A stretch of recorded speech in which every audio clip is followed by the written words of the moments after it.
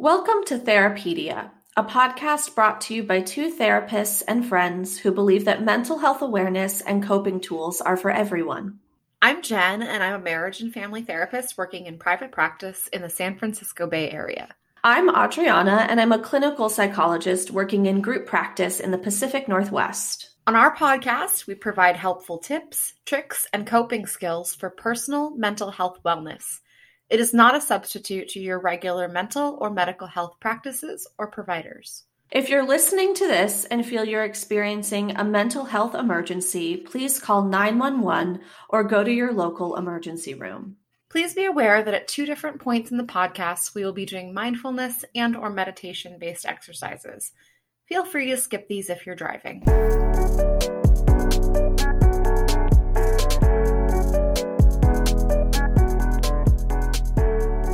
Hey there, and welcome to Therapedia, the podcast. Adriana and I are here for an episode all about DBT, or dialectical behavior therapy. And this is a crash course in the four main components of DBT and also some specific coping skills. We are happy to have you here, and we hope that this is both informative and also somewhat applicable.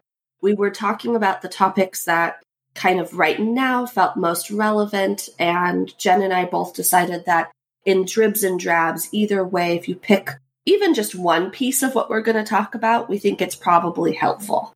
Never heard the term dribs or drabs. I mean, I obviously figured it out in context, but that's cute. Oh. I think there's really no end to the benefit of learning how to think dialectically and to behave and respond from a dialectical mindset. So if you want a quick history about DBT, I did a mini-sode last week. Sorry. It's not actually last week for me right now, so it's kind of confusing. But I did a mini-sode last week about kind of the underpinnings of DBT and just what it means to think dialectically. So we'll talk a little bit about that today, but if you want a little bit more of understanding about that before diving in, I recommend that little mini-sode. So as we always do, let's go ahead and take a minute to check in. So Adriana, what's up? How are you? I already know the answer, but... Well, if you can hear me, you'll notice I sound interesting. I have been fully vaccinated for a while, and for whatever reason, continue to keep my mask on. I went out for the first time, out to a lunch over the weekend, and the next day just got so ill.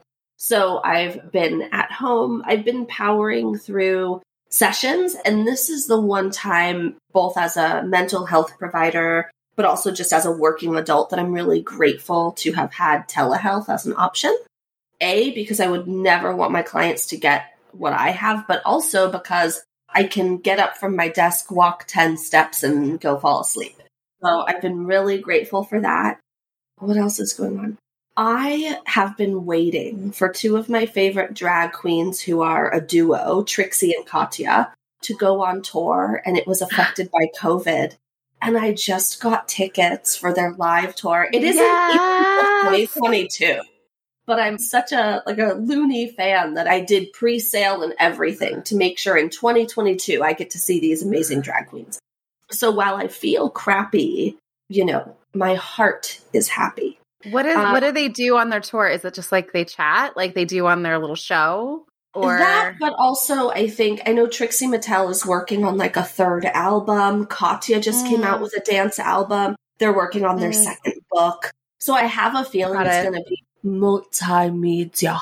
Got it. I'm excited about it. You've been listening to too much ASMR. Oh, yeah. That's not even ASMR. That's just me being silly. But I don't know. I mean, I get it, but not really get it. Anyway, I am good.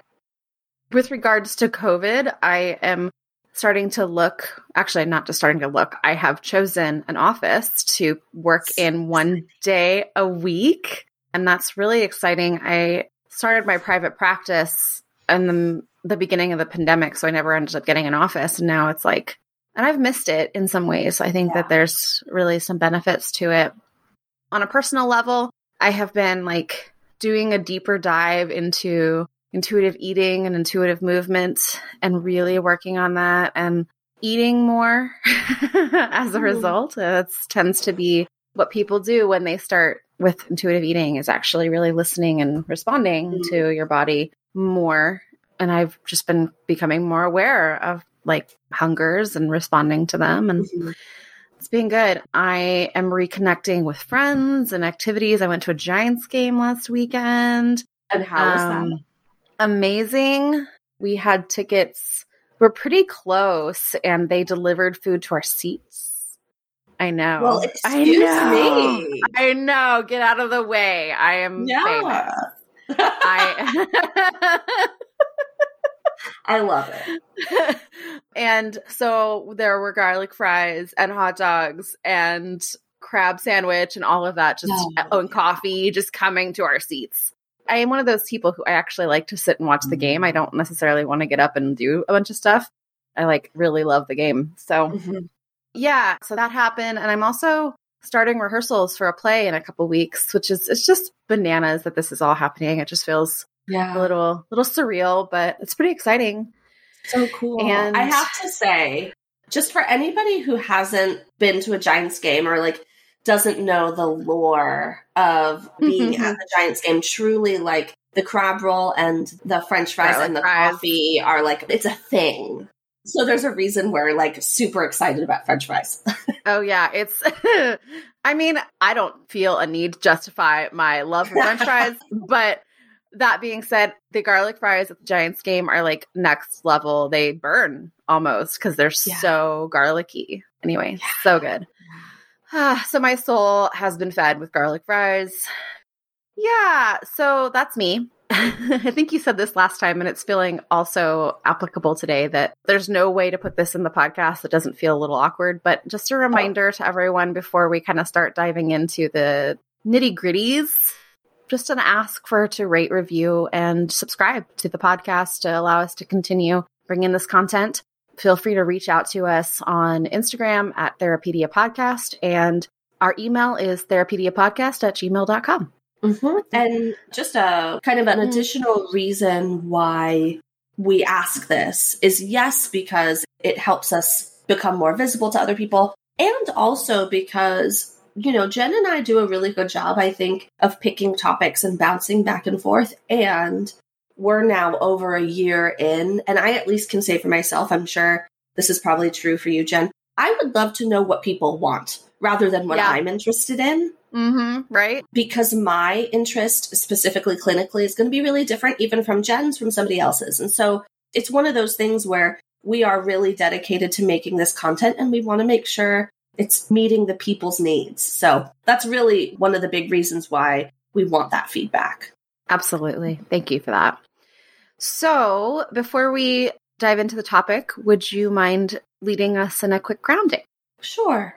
So wherever you are, if that is sitting in a chair, laying down, possibly on a bus, wherever it is that you are, as long as you're not driving, I would like you, if it feels safe, to quickly close your eyes, allowing yourself to get comfortable in the moment, as comfortable as possible.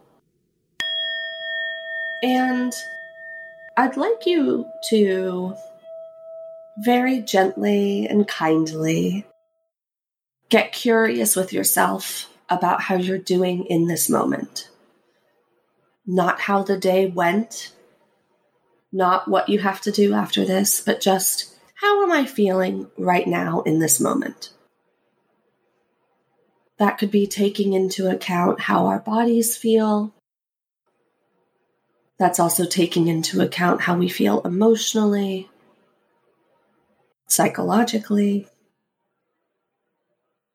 and with non-judgment, care, and curiosity, taking an inventory of how you're doing right now. And as that answer of how you're doing rises to the surface, I'd like for you to call to mind at least 2 things you could do to care for yourself after this 50-minute to an hour podcast. So what can you do to care for yourself? Doesn't have to be anything lavish. It could be as small as having a meal, taking a walk, calling someone.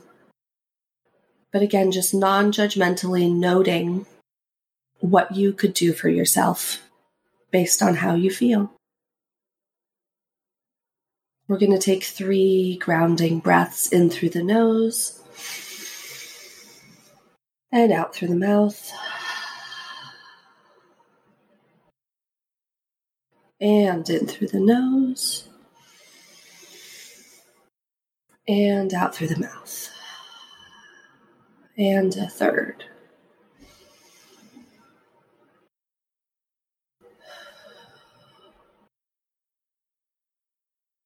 And when you're ready, you can open your eyes if they were closed and become aware of your surroundings. Hi there. Thank you. Hi. So, diving into the topic of DBT, dialectical behavior therapy, let's give a brief intro to that for those folks who maybe haven't listened to the mini-sode. And I will just say that the core underpinning of dialectical thinking is navigating seemingly opposite ideas or feelings. And that's what it means by dialectic. Dialectic meaning like two or more, really. So one of the main things typically for people is being able to recognize and accept things exactly the way that they are, while also recognizing a need for change. So in some ways, there's a kind of a gut feeling that you should have to pick between those two. Like, I can't accept while I also want to change. But truthfully, Right. And there is some discomfort that comes around kind of navigating the fact that both of those two things that exist at the same time. So that's the core of DBT, and it is a mindfulness-based therapy. Origins of it are also in cognitive behavioral therapy, which is really focused on changing behavior as the agent of change in your life. Like if you change your behavior, you can change your life. I think dialectical behavior also holds, in addition to that, changing your thinking can change your life. Absolutely. And changing the way that you feel.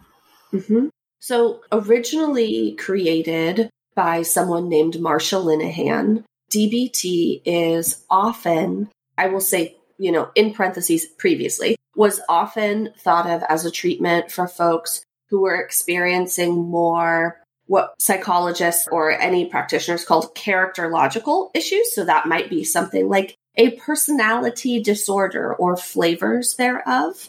And this was created by Marsha Linehan after she actually ended up experiencing her own mental health crisis, entering her own experience of living in a mental health facility, and also from her experience living on different Buddhist-based communities.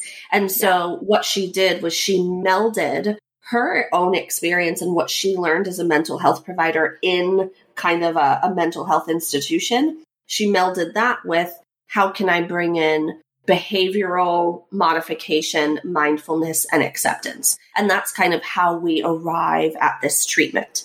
I'll also say, before we move into the kind of 4 components, while it tends to be a really structured kind of treatment, it's something that, at least for myself as kind of an intersectional psychologist, I bring up probably every day, whether or not I call it DBT.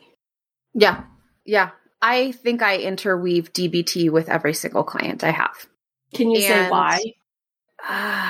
Yeah, because the skills apply for everyone and they can meet you at different levels of functioning. So while it was originally designed to help people who are really in crisis or were chronically in crisis, it has now been proven to be helpful for depression, anxiety, substance abuse, basically anything. And it really has helped, I think, my clients tolerate discomfort without being self-destructive. And I think it does take a flexibility of thinking and of behavior to be like, this sucks and what I'm experiencing is really awful, but I can really be measured about how I respond and how I treat myself through it. So that is a skill I think we all need. And kind of going into why we're talking about this a little bit more, I think as the world opens up, I think it's just creating a lot of variety of challenges for people. In addition to excitement, like in some ways, I think that that's part of this is just like, it's a little overwhelming to be back in the world in a lot of ways. And that can be a positive and a negative thing. But either way, like how can we still kind of keep some of the lessons, I guess, that the pandemic hopefully taught us around pacing ourselves, being aware of the present moment and tolerating distress without making things worse. And I think that was the ask during the pandemic, but now we're in this other transition. Yeah. All of us are now in this other transition and maybe even arguably dealing with a little bit of PTSD, all of us, from what we've dealt with for the last year. So how can we kind of go about that and keep ourselves safe and happy and content and at ease? So I think Jen said it beautifully. What essentially DBT is a number of components that come together to meet both cognitive and behavioral and also interpersonal needs that the person might have in treatment. So essentially, DBT is broken down into 4 components. And Jen, if you want, I can start with the first one. Get it. Okay, I will get it.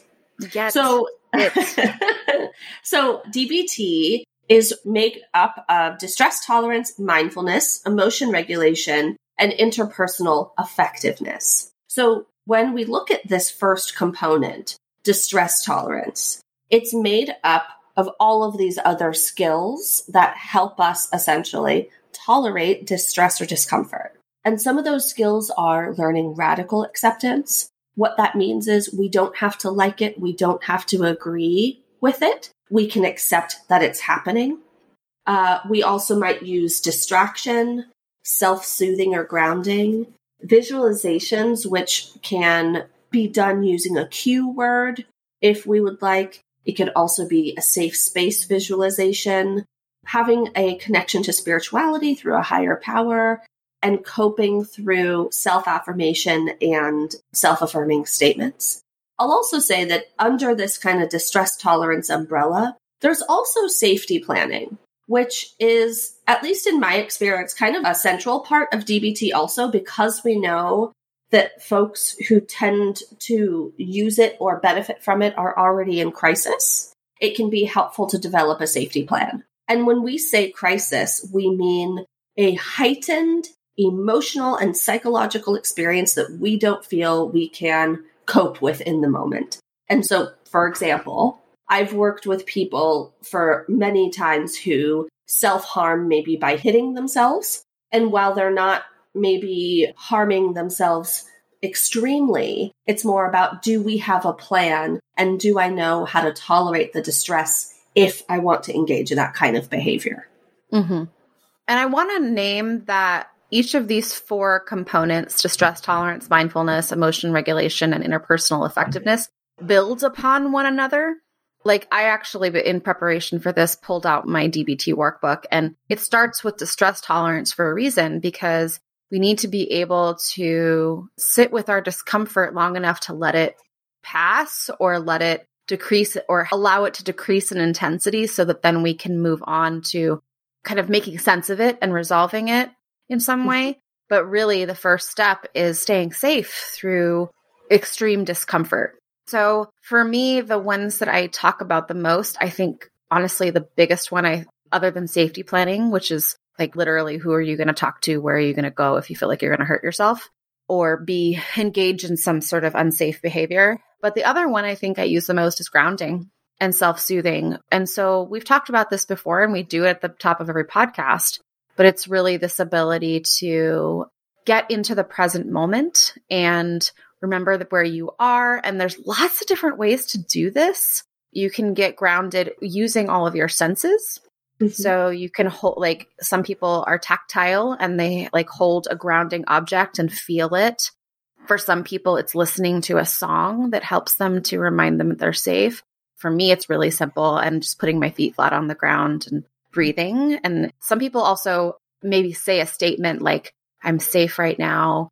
I can handle whatever is in front of me, even if it's hard. Like, so there's just these ways that we can kind of help ourselves stay safe through discomfort. That's the goal wouldn't you say? Yeah. And the only other thing I would tack onto that is that for clients that I've worked with / work with currently that have had early childhood trauma or trauma that has made them feel unworthy of care, sometimes self-affirmation or visualizing a safe place, they maybe don't feel worthy of it. And that's part of the work. And so sometimes I like to find a more neutral grounding. And that would be, where are we? What time it is? What day is it? And what year it is? Or something like that. But to find kind of a more neutral space to ground and affirm ourselves if we don't feel deserving in the moment. The other one that we will talk about throughout this, and we've talked about it many times on the pod too, is radical acceptance. I found, like, I'm thinking of a particular client right now who, like, when she finally, like, got what radical acceptance was, she was, like, just walking around telling everyone about how much it was, like, just changing her life. And it's something that seems really simple, but is more complicated than I think we give it credit for. So it's really this ability to fully acknowledge everything that has happened in the past, including your behavior, the behavior of others that may have led to this current moment, so that we cannot change this current moment. It is what it, well, we cannot change the past. We actually can change the present moment. And it's this recognition that we have choices within this present moment, even if we don't have choices about the past. Yeah. I was that person 3 years ago walking around like, have you heard of this? And are you doing it? And do you know it? You know, like radical acceptance, I think, is something that's been really important for me personally, but also as a therapist. I'll also say that and this is something in my own therapy, but also with clients, like, I noticed that radical acceptance, the words that we say make sense, right? Like, okay, I get what that is. And then it's the application that I find folks often struggle with because it can feel so amorphous. Yeah. And I think a good example is someone saying, and this is an example from the book, but I think it happens a lot, is like, oh, I'm just angry. This is just who I am. Well, this is just how it is. Well, I think ongoing anger that isn't, like, you know, related to you being abused or something, right? That is just sitting there and just constantly and creating this maybe tendency to go drink or check out or causing problems in your relationship is an example of maybe not fully being in acceptance of how things are, of being like at war with reality. And again, I think you're right that it does feel very amorphous for a lot of people, but when we're even subtly at war with reality and we haven't fully been like, okay, this is where I am, this is the moment I'm in, and I can only choose what's available to me in this moment. Like, a lot of people are like, I wish this hadn't happened, or I wish, like, I don't want to be here, or I hate this. It's like, yes, and this is the way it is, you know? And so, like you said earlier, you don't have to like that. It's not a requirement of radical acceptance to like a situation that you're in, but it certainly helps to kind of get out of the, I don't want this to be, I hate this, I can't take this. Yes. Because here you are in reality. Yeah. Just one other thing.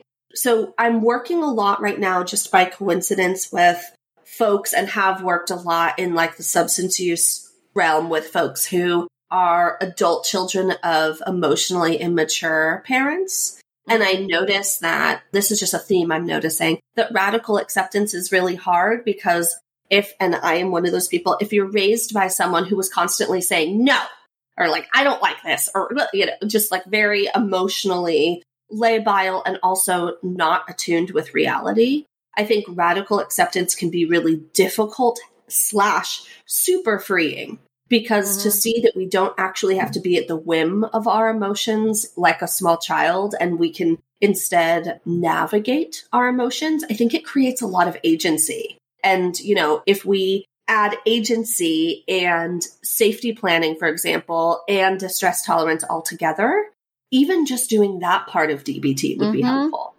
Yeah, 100%, especially if there's big emotions involved. Yeah.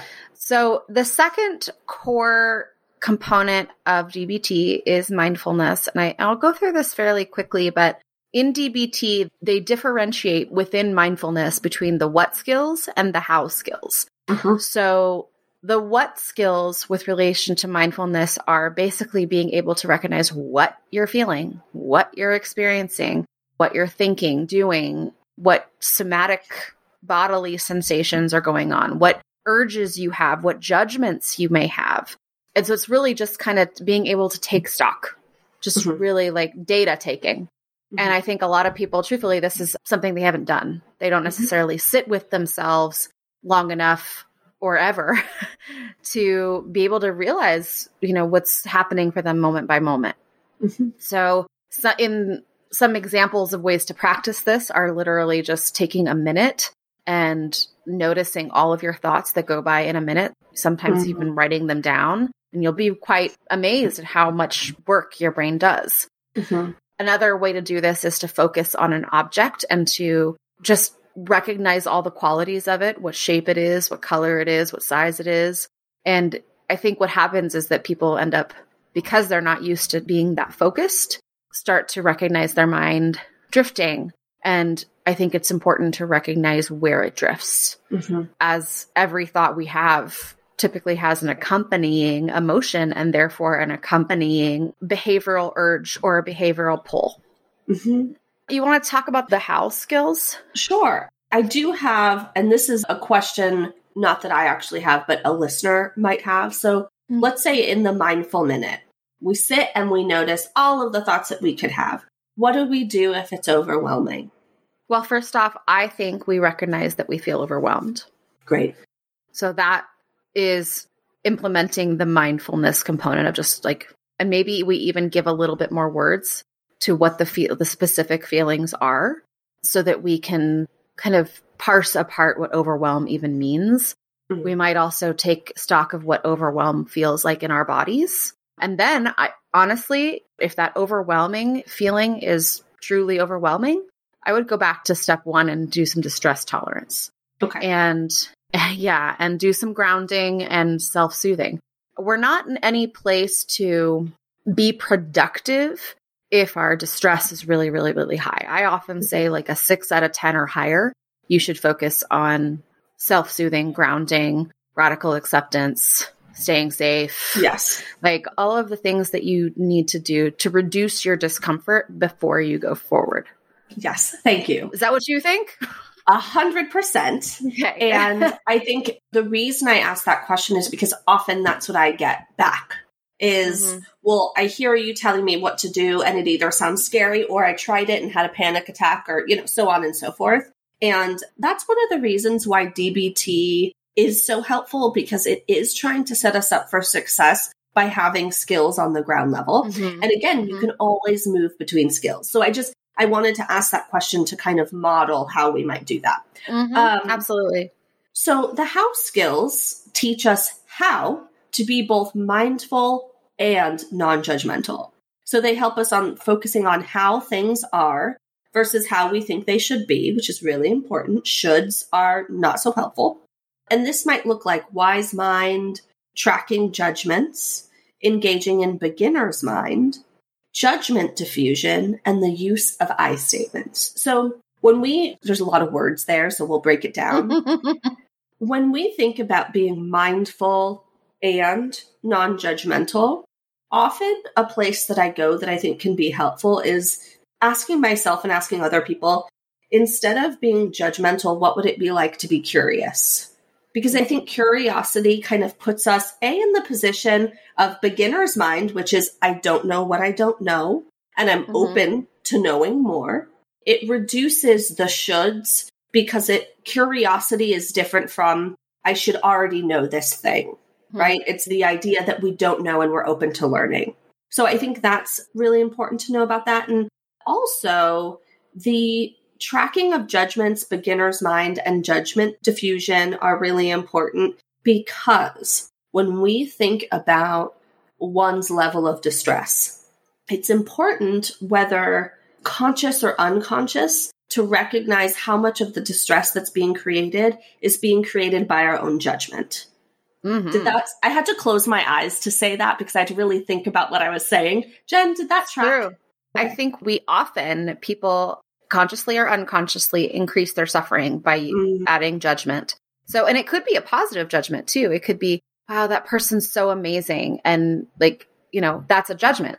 It's not a bad judgment, but it might also not give us the chance to learn something that's maybe difficult about that person. So there's a lot of ways that judgments, first off, they're there because they often helped us survive in the past. So that's the reason we have judgments. And I think there's a lot of situations in which it doesn't really help us. So just to kind of give a little bit more about like what judgment diffusion is, because that's a big, that's a word. Yeah. And wise mind too. But judgment diffusion is this idea that and there's a similar sister skill called thought diffusion, which thought diffusion is being able to watch your thoughts at like, let's say you're sitting and you're practicing mindfulness for a minute and you're just watching your thoughts go by. Thought diffusion would be allowing them to just pass by. And like, sometimes people say like clouds in the sky or leaves in a river. Judgment diffusion is the same thing, but with judgments. So being able to recognize the judgments that you have and allowing them to pass by. So we can't do much about our judgments if we're not aware that we're having them. Yes. So I think it is important to keep an awareness of it. And like, let's say that you're trying to be mindful and you've chosen to just be focusing on an object and what colors it is and what shapes it is and all that. And you find yourself being like, I like that bird, or that bird is pretty on that tapestry or whatever. And pretty is a judgment. Big is a judgment. So just really being able to recognize something as if you've never seen it before, as if you don't know what pretty is or big or small is, like just being able to just experience it exactly the way it is without comparison to something else. And the only other thing I would tack on to these how skills is coming back to how things are versus how they should be. I think one of the things that's been really important for me as an individual and also as a therapist is educating people on why should is not helpful. So I have a lot of clients who will say to me, okay, I know I shouldn't say should, right? And then that's the only statement they say. They don't really know why should is not helpful, but they know it's not helpful. So I was reading something interesting about this kind of language recently, that what should does is it informs the idea that we either aren't doing something correctly enough in the way that other people are doing. And it's interesting, should is linked to more hostile / uncomfortable ways of treating ourselves and talking to ourselves. And so being, I guess, in the now, which is kind of radical acceptance, rather than doing the should, not only will it reduce judgment, much like all these other skills, but you might also notice that the tone or the way that you're engaging with yourself softens because we aren't doing the comparison and we aren't as judgmental. Yes.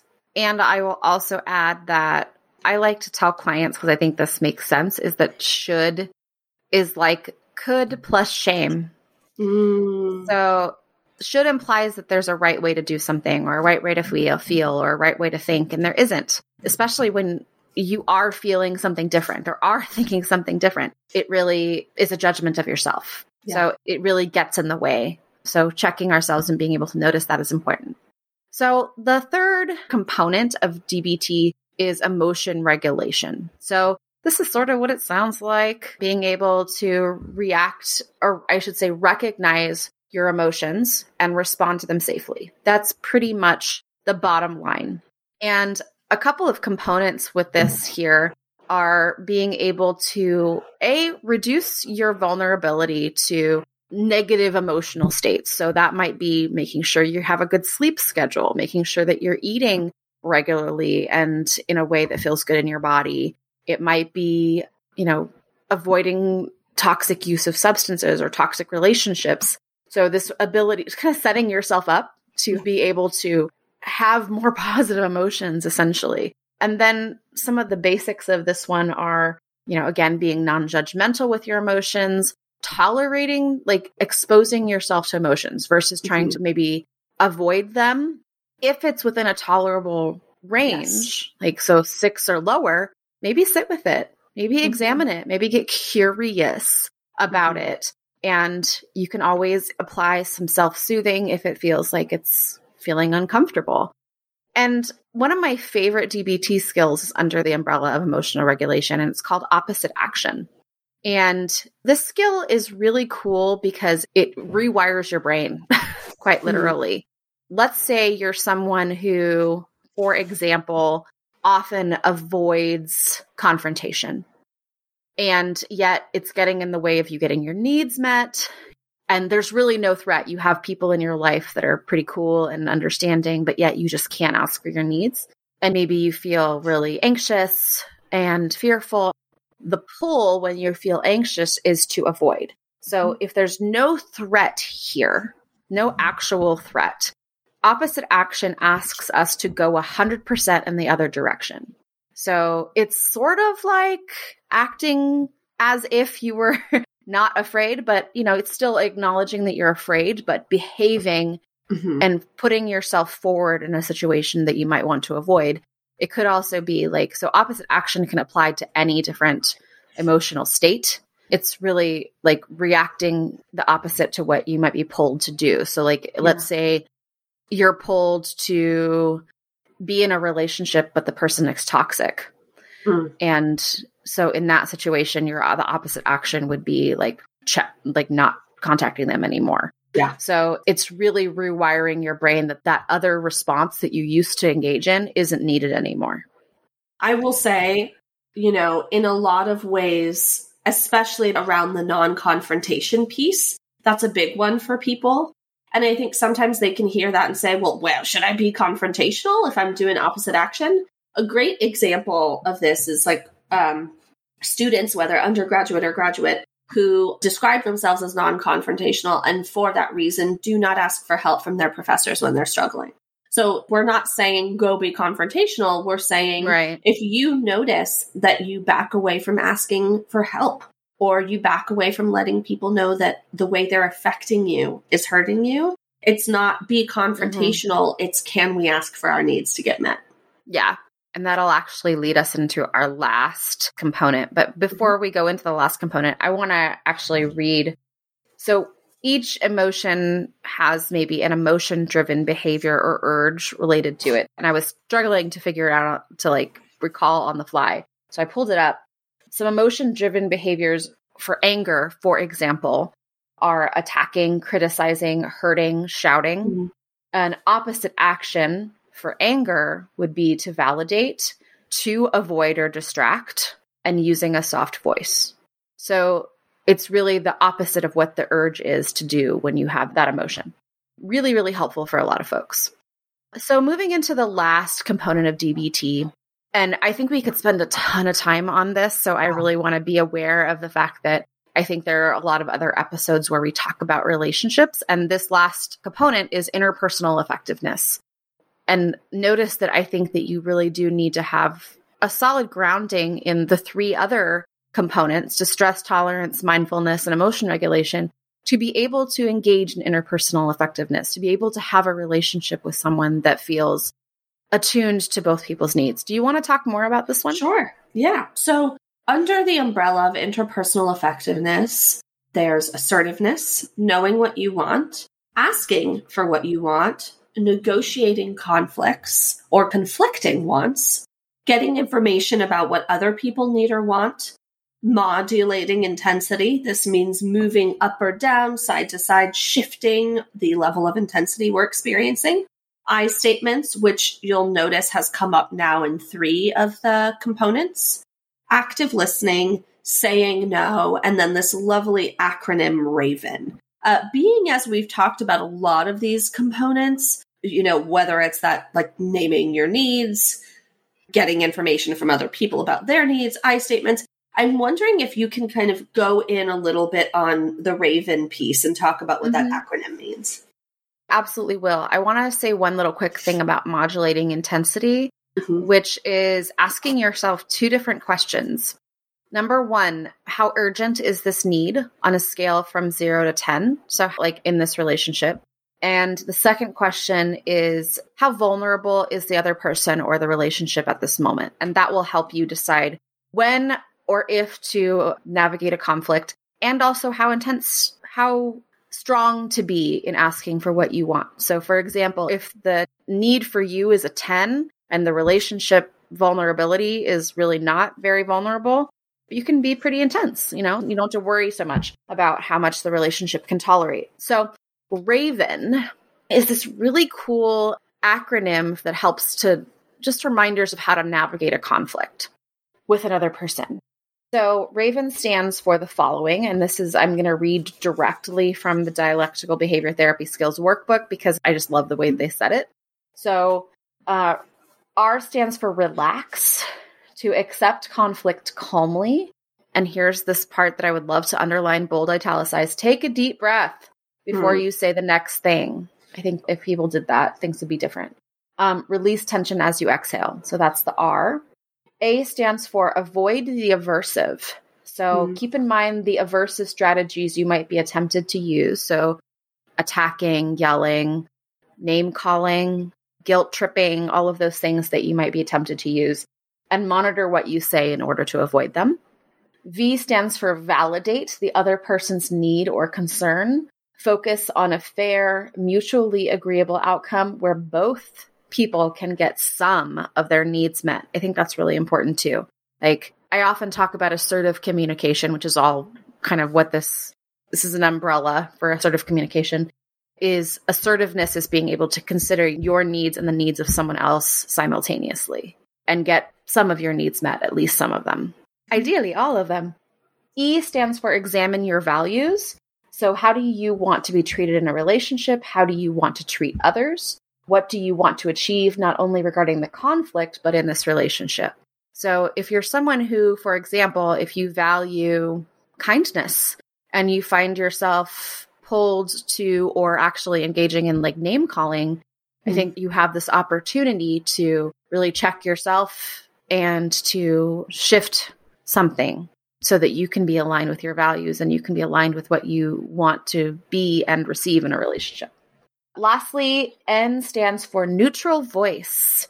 Keep anger and contempt out of your voice. And I think contempt is an important word because I can't remember the name of the researchers, but there's plenty of research specifically around how contempt is basically the thing that kills relationships. It is the killer because it just makes this other person feel completely undeserving of your love and that there's nothing they can do to be good enough. Yeah. So contempt is the relationship killer, but yet I think it does absolutely happen in relationships where you feel that and you want even momentarily and it gets expressed and then it causes harm.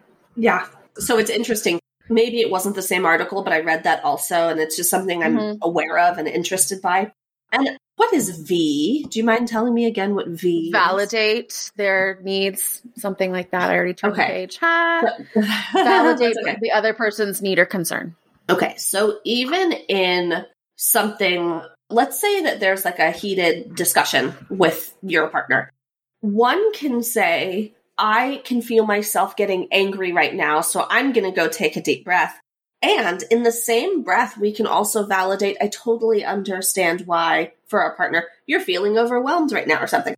What I'm highlighting right now is that I think what a lot of RAVEN asks us to do is the dialectic piece, right? Like we are holding all of these different experiential, emotional, cognitive, bodily experiences all at the same time. And if the best thing one can do in the moment, like if we haven't mastered this, because obviously it takes time, honestly, the best thing we could do is take a deep breath, take some space if we need to, validate somebody else and see if our needs are getting met. And all of those things even come from, all of these different components from DBT. So if you're listening to this and you're feeling like, ooh, this could be helpful, I encourage all of you not just to check out the interpersonal effectiveness piece, but to look on, as Jen said, how they build upon each other. Because when we master these other pieces, it really positively impacts our interpersonal effectiveness in relationships. Absolutely. Thank you for that. So that being said, those are the core components of DBT. So I forgot to mention earlier that typical hardcore DBT treatment involves once a week therapy, sometimes phone calls, and a group. Mhm. So know that like there's absolutely no way that we could cover everything in an hour. And so what I was hoping when we talked about this is that it would give people a sense of, okay, I need to work on this. This is something that I know I struggle with. And so you can go do a deeper dive, and or you can reach out to us and maybe we can do a deeper dive in another Mhm. episode. You can ask your therapist about it. You can do a little bit more research. And I realized I said the title of this workbook, but the title of the workbook is the Dialectical Behavior Therapy Skills Workbook by Matthew McKay, Jeffrey Wood, and Jeffrey Brantley. And this is the workbook that I think I find very helpful for a lot of working with a lot of my clients.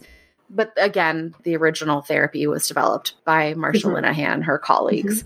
Mhm. So anything else top of mind, top of heart before we move into No, some McKay, informational- the professor at my school. That's Yeah, the I only remember thing you mentioning that. Yeah, nothing really. What I can say is, to Jen's point, like, it is quite intensive, quote unquote, treatment. The group that Jen's mentioning, you're going probably like 3 times a week, plus the individual therapy, plus phone calls and homeworks. Like, one of the reasons it is so effective is because of its intensity in how we engage in it. And that doesn't mean picking up one of these books or beginning to learn these skills wouldn't be helpful. I think that they're all tremendously helpful. And these are skills that like even I use. I think it's important to say that like we're not putting this out there trying to not walk the walk. I absolutely walk this walk. I walk this walk all day. I walk miles. And I find it very helpful. My life before and after dialectical thinking is very different. Yeah. And I do think, the therapy itself, when someone really has a history or is currently in a lot of crisis, it is an intense therapy because it needs to be. Yeah. Because all of these things, like dialectical thinking, are being done at the same time. Mhm. So you might be really working on distress tolerance, but you still have to engage in some interpersonal effectiveness. You have to try. Mhm. And these are all asks that all of us have to navigate. And so I think there's places for all of us to grow here. And all of these are beneficial for everyone. And interestingly, before we move on to the skills, one thing that has been kind of interesting. So there is a quite famous YouTuber. She has a following, they have a following of about 6 million people. And they are famous for having really difficult interpersonal relationships and often negatively impacting their relationships. And they recently came out with a diagnosis of BPD and have been sharing their DBT treatment experience. And so it's interesting because a person with a platform of 6 million people, it's kind of like a hot topic right now, at least in like the YouTube world. There's a lot of people looking at this person's behavior and also seeing that they're doing DBT. So I just think it's interesting that it's kind of like in the zeitgeist right now. Yeah.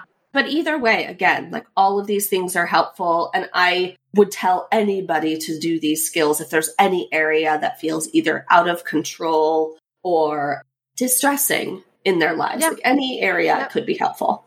Yeah, absolutely. So I think it is time for us to meditate. What do you think? Sure. So I chose, along the lines of this episode, I chose a meditation from this book that I named a minute ago. And this is a meditation specifically for practicing being in the present moment and recognizing judgments. So in order to start, as we always do, I'd like you to just find a comfortable seat and a place where maybe you won't be disturbed for the next about 10 minutes. And if it's comfortable to you, go ahead and close your eyes. If not, finding a gentle, soft gaze past the tip of your nose. So start by taking a few slow, long breaths and just relax. Now, keeping your eyes closed, focus your attention on the weight of your body as it rests on the seat in which you're sitting. Notice the weight of your feet and legs resting on the ground. Notice the weight of your hands and arms resting. Notice the weight of your head resting on top of your neck. Mentally scan your body from head to toe and notice any sensations that you feel.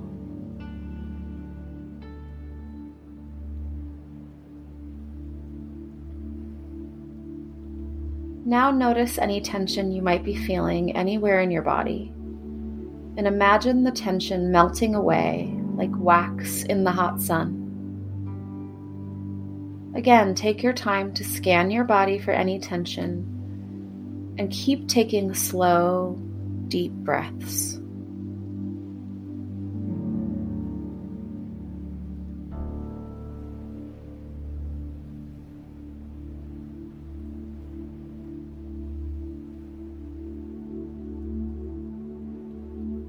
When you are finished scanning your body, move your focus to your thoughts and judgments. Simply notice any thoughts or judgments that arise in your mind, and when they do, allow them to float by in whatever way feels successful and helpful to you. For some people, that's allowing them to pass by like a cloud in the sky, leaves on a stream. Whatever way helps you let go of them, allow them to pass by. Allow the thoughts and judgments to leave you without getting stuck on them. Take a minute to do this and keep breathing slow, long breaths.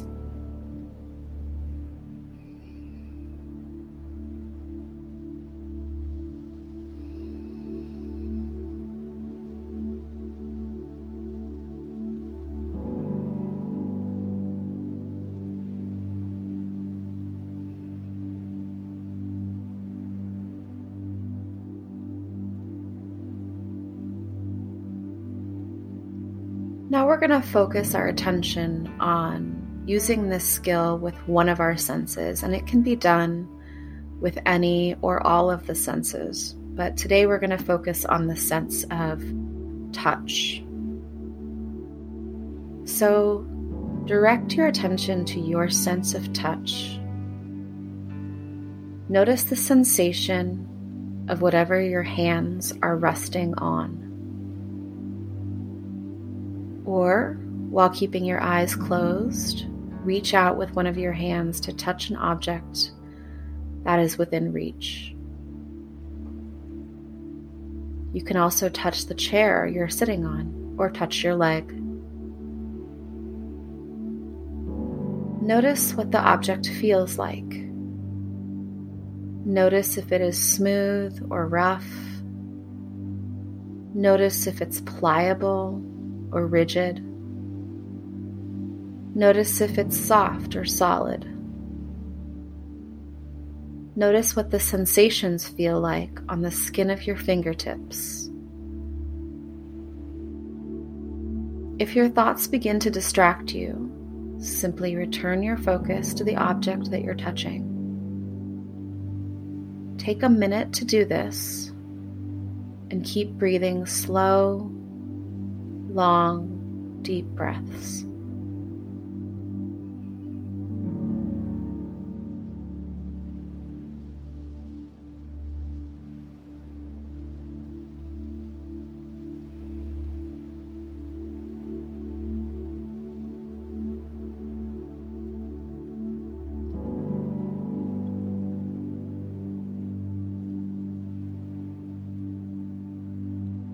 When you are finished noticing any touch sensations, once again, redirect your focus to your thoughts and judgments. Notice any thoughts or judgments that arise in your mind, and when they do, allow them to float away by whatever means you found successful.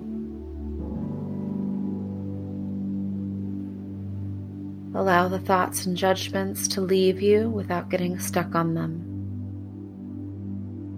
Take a minute to do this and keep breathing long, slow, deep breaths.